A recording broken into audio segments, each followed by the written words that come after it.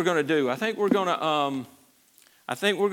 We won't get through tonight. We won't get through everything tonight. We will, it'll probably take 2 weeks and we'll be through this lesson.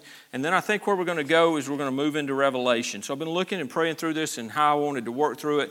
And I don't know that I'm going to do, and I've said this before, I don't know that I'm going to do verse by verse through Revelation, but we may go chapter by chapter, section by section. I'm not sure how the Lord's going to lead in that. It may end up being verse by verse. But we're going to start working through the book of Revelation, and with that, we'll bounce all over the place. We're going to be looking at a lot of different things. But tonight, we're going to kind of in the way of introduction still, because really what we've been doing is looking at some of these signs of the times, signs of things that are coming, things that we can look for before the Lord's return. And I'm not talking about the rapture. I'm talking about the Lord's second coming. When He comes back and sets everything right, He levels the field and makes everything right. And righteousness reigns, judgment is poured out, and everything is made right. Everything is put back the way it ought to be. And that's going to be a great, great day, unless you don't know the Lord. That's going to be a great day for us as believers. So we've been looking at different signs, and we're going to look at this last one we're going to look at is Babylon. And I'm about to say something, but I don't want to get ahead of myself. So we're looking at Babylon. Like I said, it'll probably take a couple of weeks to get through this, but let's just get going. So 1 John 2:6 says, "For all that is in the world, the lust of the flesh, the lust of the eyes, and the pride of life is not of the Father, but is of the world." That's a scripture we understand. Today it's prevalent because we still struggle today. We struggle with the lust of the eyes, the lust of the flesh, and the pride of life. Those are struggles we have. It's those same tactics Satan used in the garden in Genesis 3 with Eve. He attacked in a way that was tempting to the lust of the eyes, the lust of the flesh, and the pride of life. And so Adam and Eve, when approached with that, when addressed that, they felt like, God's holding out on me. God's holding out on me. That's that pride of life. God's holding out. And then we had Cain. As you're moving through those scriptures there and you find Cain, and Cain's approach was this. Cain says, I'll approach God the way I want to approach God. I'll come to Him my way. I don't care what he said. I've worked hard. I've done this. I'm going to bring the fruit of my labor to Him, and I'll approach Him that way. And it's sad in that story because God gave him opportunity after opportunity after opportunity to repent and to turn from that and to do the right thing, and he did not. And it's a shame that it went that way. But that's a result of the pride of life. And then we come to the Tower of Babel, and that was man's first attempt to establish a world order void of God's influence. Genesis chapter 11, it was this whole thing, man attempt. See, God had told man to scatter and to populate the entire earth. That's what God's command was. So what does man do? Of course, man just scatters and does exactly what God says. No, isn't it amazing? And we look back with criticism. We look back and look down our nose at everybody in Scripture and go, well, I can't believe they did that. I would never do that. We do the same thing today, folks. We do the same thing today. This book is full of stuff as God has told us. Do this, don't do this. Do this, don't do this. Do this, don't do this. When God says do it, when He says don't do it, boy, we run to it. We're like Jordan running after, Jordan, no. I mean, that's us. But that's that picture of sin. God said to scatter, and man said, come, let us build ourselves a city and a tower whose top is in the heavens. Let us make a name for ourselves, lest we be scattered abroad over the face of the whole earth. Well, that was God's plan. His plan was for them to scatter. His plan was for them to go all over and to populate the earth. And so, direct defiance and rebellion to God's command. Now that tower, we understand, was in that city that we're talking about tonight, in Babylon. That's where that tower was. Now Babylon, when you talk about Babylon, you're talking about the second most frequently mentioned city in the Bible. In the New King James Bible, it's mentioned 287 times in 253 verses, and it's never positive. Babylon's never spoken of in Scripture positively. So, when you start looking at that, you go, well, is there anything good then in Babylon? Is there anything we can draw from that? No, the only thing you can draw from Babylon is it was a wicked place, and we're going to learn about the city, but it's never spoken of positively in the Scriptures. Now, Babylon's origin was pagan. humanistic and rebellious against God. So from the very start, this Babylon, and it's not just a city, it's a concept, it's an idea, it's an ideology, it's all of this involved in this, and it's pagan, it's humanistic, it's rebellious against God. Dr. Charles Dyer summarized the early prominence of Babylon. He says, for nearly 2,000 years, Babylon was the most important city in the world. It was the commercial and financial center for all Mesopotamia, the center of a geographical X that linked the Orient with the Mediterranean and Egypt with Persia. Its scribes and priests spread its cultural heritage throughout the known world. The arts of divination, astronomy, astrology, accounting, and private commercial law all sprang from Babylon. So, it's no longer today. Now, all right, so beautiful picture. I mean, you look at, and I can imagine Babylon in its heyday. It would be no comparison. I mean, it was beautiful. It was a beautiful, when you think about those ancient cities and some of the things that were built, ornate, gorgeous. I mean, it's there in the Fertile Crescent. There's things grew in there. There was amazing things. So it's a beautiful city. So I just wanted you to see that picture. Let me see if this is going to work.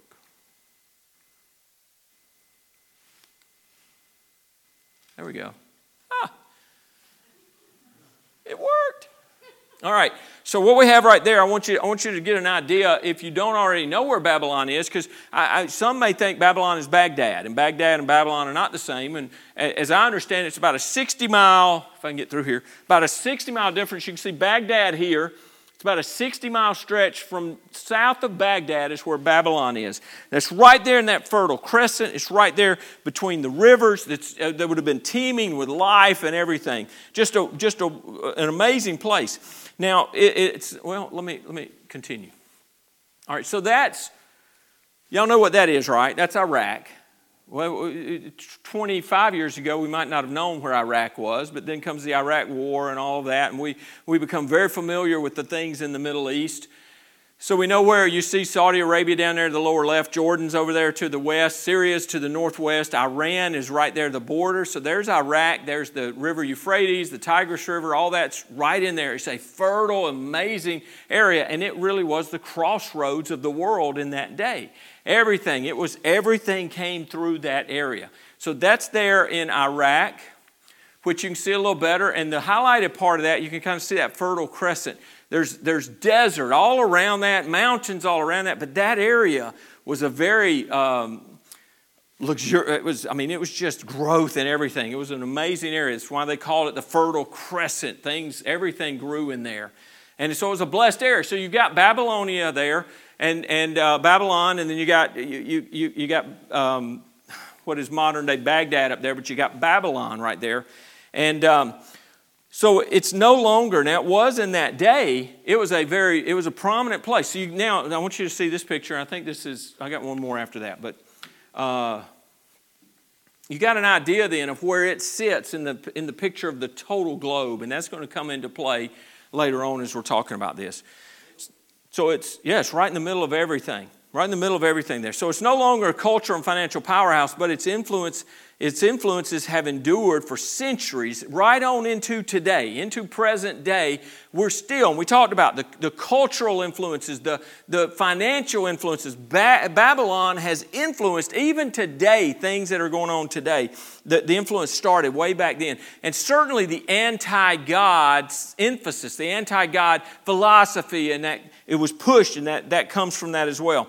So in the scriptures, we see that Babylon will be the center of a financial world order which will dominate the tribulation period. Let me read what Dr. Henry Morris said about why would that be? Why is it that Babylon going to be, why would it possibly be such an area? He said, Babylon is indeed a prime prospect for rebuilding, entirely apart from any prophetic intimation.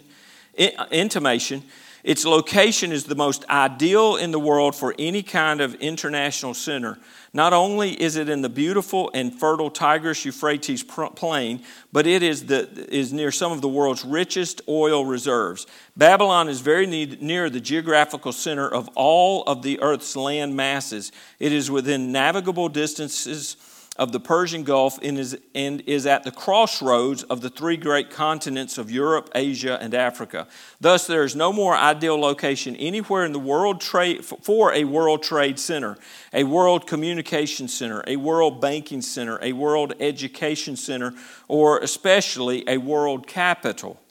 The greatest historian in modern time, Arnold Toynbee, used to stress that Babylon would be the best place in the world to build a future world cultural metropolis. So that's the idea of historians, of what they've seen of Babylon, and then you look at where it sits in the world today, okay? So that's the idea of Babylon then and how it got started. Now, what are we looking at today? When we talk about Babylon's rebirth, now, if you want to turn to Revelation 18. That's where we're going to spend our time tonight, is Revelation 18. And we're going to be on some different passages, but that's going to be the emphasis of our scriptures tonight, is there in Revelation 18. So it appears from Scripture that when the Antichrist seizes control of the world government, his administration will be divided among three power centers. So you have the political base that we find in Revelation 17, and that's Rome. Okay, the political base. Then you have the control center for religion. 2 Thessalonians chapter 2, verse 4 tells us this is, who oppresses and exalts himself above all that is called God or that is worshiped, so that he sits as God in the temple of God, showing himself that he is God. And that will be in Jerusalem. The world center of worship and religion will be controlled there from Jerusalem. There in the temple, the rebuilt temple, he'll set himself up there. So you've got the political base in Rome, you've got the religious base in Jerusalem, and then the financial and economic hub, according to Revelation 18, is here in Babylon. Now, when we get to Revelation, and let's just... Boy, we're not going to get far, are we? Let's just start reading. Let's read the first part. Now, let's just read chapter 18. Okay? So I'm reading New King James. You can follow along. Chapter 18. After these things, I saw another angel coming down from heaven, having great authority, and the earth was illuminated with his glory. And he cried mightily with a loud voice, saying, Babylon the great is fallen, and has become a dwelling place of demons, a prison for every foul spirit, and a cage for every unclean and hated bird.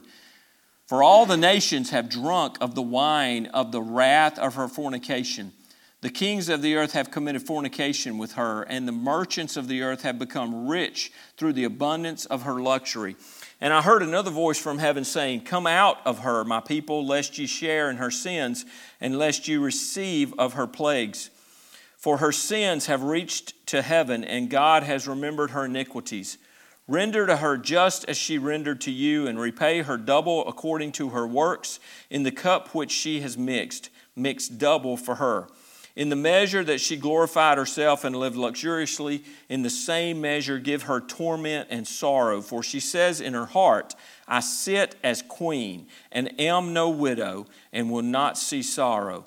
Therefore her plagues will come in one day, death and mourning and famine, and she will be utterly burned with fire, for strong is the Lord God who judges her. Amen.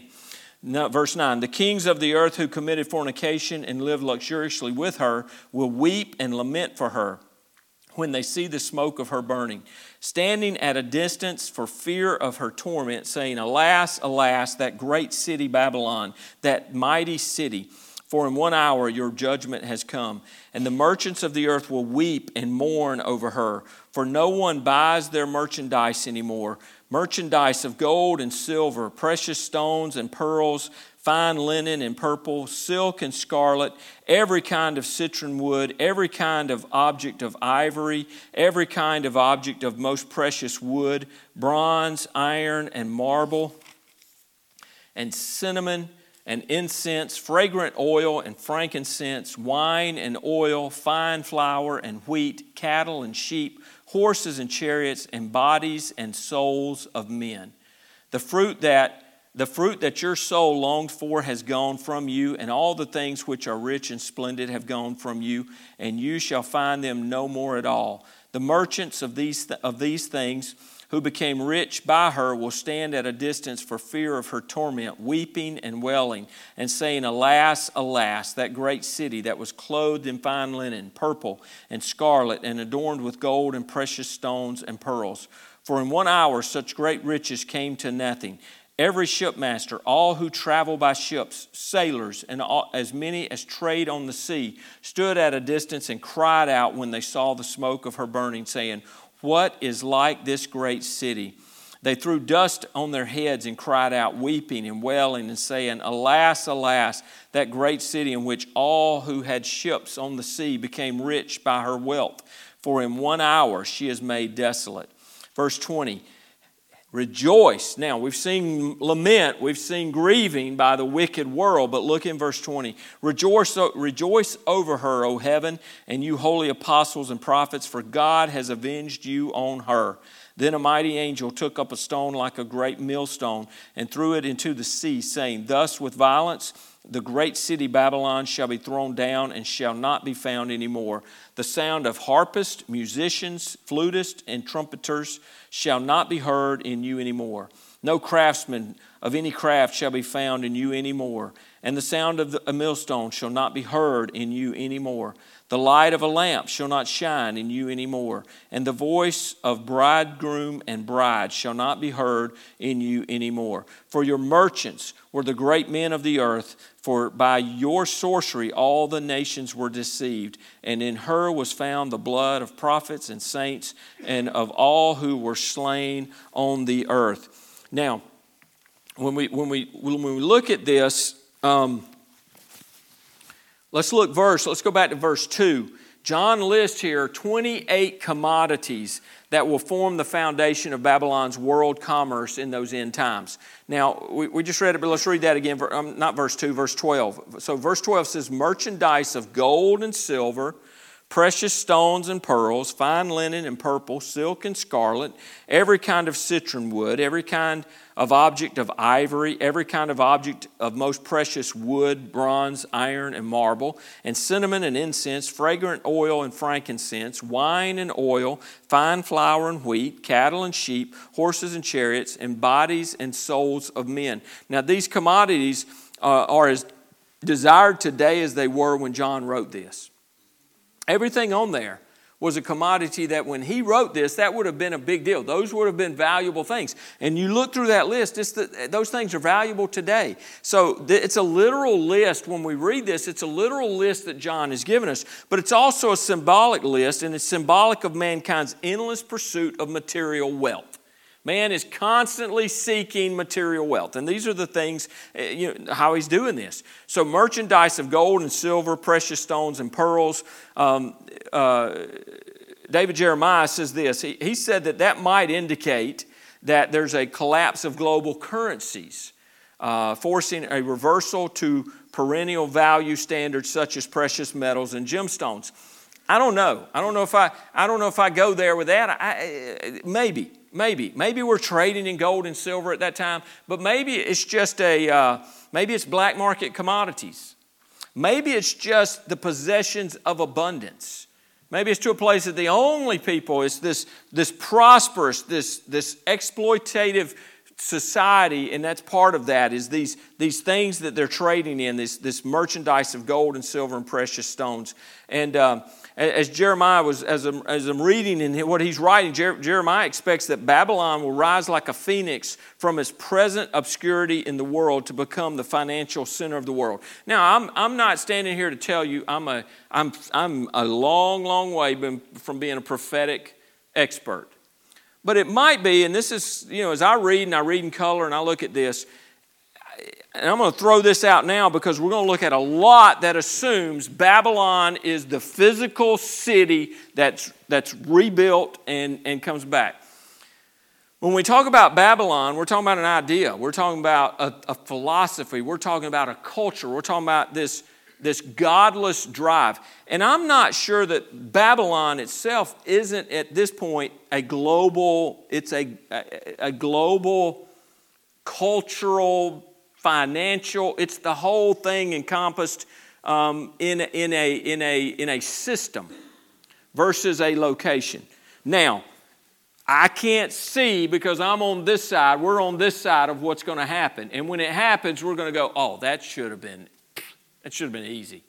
We should have easily known that Israel was going to become a state in 1948. That should have been easy. We saw that. That was there. But for a long time, people knew that had to come, but they didn't know when, they didn't know how, and when it happened quick.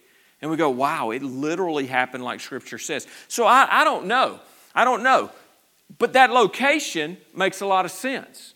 The fact that the philosophy that comes out of Babylon and is still prevalent today makes a lot of sense. Some of the things that don't make sense to me is all of the trading. You want to talk about China?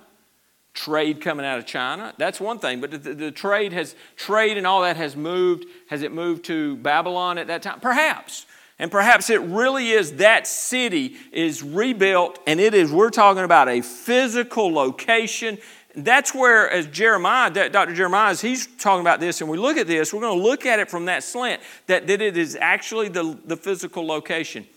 But I read that, and I still think there's the possibility that what we're talking about is it's a world system. It's the Babylonian world system. And maybe I'll share some of my thoughts in that as we go, and I'll be glad to hear yours. So God will ultimately put an end to Babylon's evil outpour once and forever. So it's coming. It's coming. All this Babylonian influence that has happened since it was founded to today, it's going to come to an end. Isaiah 13:19, if you want to write this down and look at it later, Isaiah 13:19 through 22 says, "In Babylon, the glory of kingdoms, the beauty of the Chaldeans' pride will be as when God overthrew Sodom and Gomorrah." But that'll tell you a little bit about what it's going to be like for this collapse. It'll be like that. It will never be inhabited, nor will it be settled for generation to generation, nor will the Arabian pitch tents there, nor will the shepherds make their sheepfolds there, but wild beasts of the desert will lie there, and their houses will be full of owls, ostriches will dwell there, and wild goats will caper there. The hyenas will howl in their citadels, and jackals in their pleasant palaces. Her time is near to come, and her days will not be prolonged. I don't know if I like movies. I'm a movie buff. And if you've seen the movie, how many of you have seen the movie I Am Legend? Okay, so in there, it's kind of strange when Will Smith, the character, he's the only guy left on earth, or he thinks he is at that point. And he's the only guy, and he's running around New York or wherever it was, and there's nobody there. And things are, they're deteriorating because that's what they do, Isn't it amazing your house can get dirty? You can be gone for a month and your house gets dirty and things start breaking and falling apart. It doesn't do it when you're there. But it's going to be, that's kind of the picture I have, because the owls are nesting in the houses and the hyenas are in there and the ostriches are dwelling there. So it's just wildlife running through that city. What's left of it or whatever's there is the picture here. Jeremiah 51:24 through 26 says, "And I will repay Babylon and all the inhabitants of Chaldea for all the evil that they have done in Zion in your sight, says the Lord. Behold, I am against you, O destroying mountain, who destroys all the earth, says the Lord, and I will stretch out my hand against you, roll you down from the rocks, and make you a burnt mountain. They shall not take from you a stone for a corner, nor a stone for a foundation, but you shall be desolate forever, says the Lord." If the Lord says it, we know it's going to happen. And that's what he has said. Verse 37 in Jeremiah 51 says, "Babylon shall become a heap, a dwelling place for jackals, an astonishment and a hissing without an inhabitant." Verse 43, "Her cities are a desolation, a dry land and a wilderness, a land where no one dwells, through which no son of man passes. So what are the reasons then? So we see that the destruction is coming. So what are the reasons for Babylon's destruction? We go back to verse 1, Revelation 18:1. It says, "After these things I saw another angel coming down from heaven, having great authority, and the earth was illuminated with his glory. And he cried mightily with a loud voice, saying, Babylon the great is fallen, and has become a dwelling place of demons, a prison for every foul spirit, and a cage for every unclean and hated bird." Now that word fallen, Babylon has fallen. The fall is, the word there, it's instantaneous. This is an instantaneous falling. And the destruction of Babylon would not take place over a long period of time. It won't be days or weeks or months. It'll be instant. In fact, verse 19 tells us, Revelation 18:19 says, "They threw dust on their heads and cried out, weeping and wailing, and saying, Alas, alas, that great city in which all who had ships on the sea became rich by her wealth. For in 1 hour she is made desolate." 1 hour. So this judgment, when it comes, and it appears, if Babylon is the city, and it is the city, the rebirth of that has to be, as David Jeremiah says, phoenix-like. It's got to be like a rising up out of destruction, out of what we would know as Babylon today. It's Phoenix. You would have to be a rising up, but growth could happen quick. And when we think quick, we're thinking just a matter of months or whatever. It would be my thinking. But you look at Dubai. How far back do we go? And Dubai is nothing. It's in our lifetimes. Maybe 25, 30 years. It's not a lot. It's not a lot. So, that would be something to look at. But you're talking 20, 30 years. So Babylon could all of a sudden, something happens, changes, and Babylon, that location, could become this amazing, amazing place again. It's not unbelievable to understand that or to fathom that. But when the destruction comes, it's not a delayed thing. It's instantaneous. 1 hour. So Babylon will be destroyed for her iniquity. Verse 2 says, "Has become a dwelling place of demons, a prison for every foul spirit, and a cage for every unclean and hated bird." Now, in Daniel's day, in his time, Babylon was infested with magicians and soothsayers and astrologers who served as King Nebuchadnezzar's closest advisors. And this demonic occultism will expand exponentially when the beast when he's in control of the system, that Babylonian system. The occultism is going to grow and expand even more. And a vast web of demonic activity centered in Babylon will reach out across the nations, intent on possessing the minds of every person on earth. Now, I would say that this is already in place. Not in place, but it's moving that way. It is. You can see. Oh, you're a conspiracy theorist, preacher. It's amazing how many of those conspiracies turn out to be true, isn't it? This is already the desire of power structures in the world today.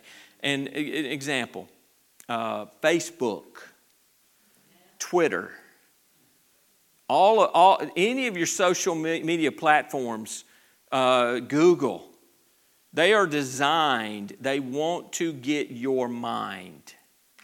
They want our kids. They want our kids on those phones, and it's addictive. I mean, there's addiction. There's this phone addiction now, where kids are they're addicted, and they say it's I don't know what it compares to. Maybe it's some type of a drug, but the rush that they get from that is similar to drugs. So it's like being addicted to a drug, and so this is going on already. There's the desire for total enslavement of the entire human population. If you go back and study, and I've read some things that talk about this, that slavery is the most profitable business you could have. Well, what if you can enslave the entire human race? You've got them totally in bondage And they do what you say, and everything they produce is for your profit, whoever you are. This is not something that is some far-fetched idea that we see out there. This is already things that are in place today. And they're striving for this. And if you think, preacher, you're crazy, then I'm going to tell you, I think you're crazy. I think you're living under a rock. Look at Amazon. Listen, Pastor Aaron, it's amazing. We'll have a conversation. And I'm not on a whole lot of social media, but Pastor Aaron, we'll be in a conversation and something will be said and he'll have an ad on Facebook. And it'll pop up and throw up an ad up there. And I'm like, that's creepy. Are you testifying? Amen. Praise God. That's the truth. I got to tell you, I was at my house. I have a printer that is like no bells and whistles, just a printer. They called me because we sold our house. They called me and they said, in order to cancel your insurance, you have to have the first page of your disclosure from your closing to take Winchester Insurance to cancel my homeowner's insurance. I hang up, I tell her I'll do it tomorrow because I'm busy. I'm doing some stuff, I print something, I go into that printer, and my first page of my disclosure is laying on the floor. It's printed. Now I did nothing. And I couldn't have found that disclosure from moving, and it was laying. Well, here's where I'm getting more and more is I don't want Alexa in my house. I don't want that in my house. Somebody gave me one, and I no, we're not hooking that up. You know, here's the deal. I got a cell phone, so I'm already too linked into all this junk. I would like to go back to an analog flip phone, or I had a little Nokia that was about that big, and I could text, but it was click, click, click. It was like doing Morse code, and that's where I'd like to go back to. But we're so connected. But they listen. And your phone is turned. You think it's turned off. They listen. They hear everything. I don't know who they are, but whoever they are, I don't like them. I don't like you. And I don't like what they're doing, but that's where we have to be wise. So even like smart TVs that you can talk, I just don't like that because I think, man, who say they don't have a camera in there? And they're watching everything and they're recording everything, and there is no privacy anymore. But that's where this is going. And it's more and more and more control. And you see some of the things that I probably ought to turn the live stream off right now because I'm about to get in areas that I'm going to be getting a little text on my phone and stuff. But be careful because it's coming, okay? You need to pray and ask God for wisdom in these areas of technology. And what are you giving up in the way of privacy for your convenience? You know, it's like a friend told me one time, he said, you know, I'm amazed at what we're willing to compromise to be entertained. When we do. I'm probably more amazed of how much we're willing to give up for the sake of convenience. You know, well, I like to have the internet and the weather and my email and my texting and my phone and all that right here. We got more technology here than went to the moon. We got more technology here than they had on space shuttle. I mean, it's just the technology's incredible, and it's enslaving us is what it's doing, and that's this system. That's what we're talking about. Okay. So Babylon will be destroyed because of her iniquity, that demonic presence that will explode in that time, and I believe is on us today. And spiritual warfare, folks, you better armor up. You better armor up. Get up and put on the armor of God every day. Crucify that flesh. Because we have to. This is a spiritual battle. Those who believe different than we do, people that are even coming against us, it's not them. It's a spiritual battle.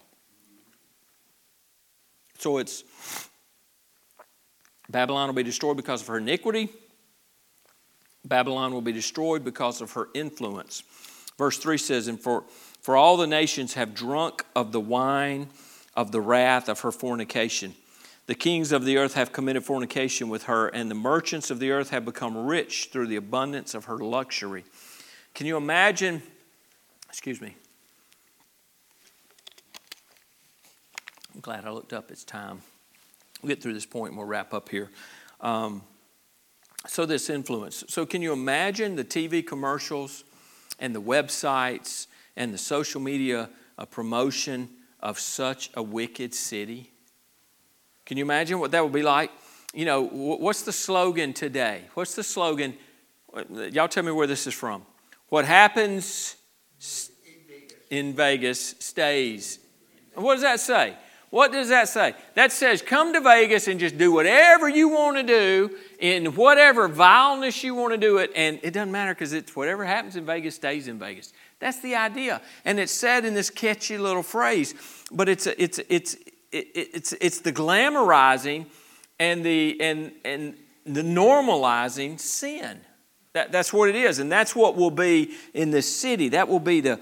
You can just imagine how this is going to promote. And depravity and immorality will flow from the city like a rushing river.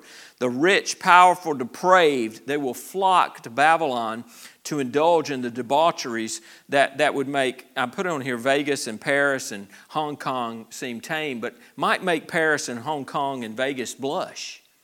We're talking about filth and debauchery like we've never maybe seen in the history of our world. Governments and corporations will normalize these wicked pleasures and they'll spread their influence throughout the world. John Phillips, he believes that Babylon will become the world crime center. He said the crime syndicate, already enormously wealthy and powerful, feudal, ruthless, and omnipresent, will move its headquarters to Babylon. There can be little doubt that the syndicate controlling the vice traffic of the world and insinuating itself into all kinds of legitimate businesses will ultimately look to the beast as its head. So all of the organized crime of the world will come under this system, this leadership of that. And then in the tribulation, the wicked influence of Babylon will dominate humanity's social, political, cultural, and economic life. And so total destruction will be the only way to rid the world of that toxic contamination. God's pronounced the judgment will come. But there's a lot that's going to come before that. So that's two things. It'll be destroyed because of the iniquity and because of its influence. There's a few others there, but we'll finish that up. We'll finish up next week in this preview, really, of Babylon, and then we'll get into the book of Revelation. All right. 2 minutes over. Any questions or comments real quick? Okay. All right, Lord, thank you for our time together tonight. Lord, I pray as we go through this, my desire is not that we be experts on prophetic, the end times, and that we've got it all figured out, because, Lord, none of us are going to have it all figured out. But Lord, I pray as we go through this, it truly will motivate us to walk closer to you, that it'll just stir our hearts, Lord, to live this life as believers in the closest fellowship with you that we can. And Lord, may it inspire us to get out of here and get out of ourselves, get out of our comfort zones, and tell others about what's coming, and to tell them about our Savior, your Son, the Lord Jesus. Father, the day is drawing short, and it's coming a time where the day will be done, and we can't work anymore. The day will be over. The nighttime will be here. Lord, stir our hearts to share our faith and to pull people to you. And we'll give you praise and honor and glory. Lord, watch over our folks, meet every need according to your perfect will. I pray you give us a good rest of the week. And Lord, bring us back together Sunday. I look forward already to Sunday as we come around your word again, and we look at the topic Sunday of humility.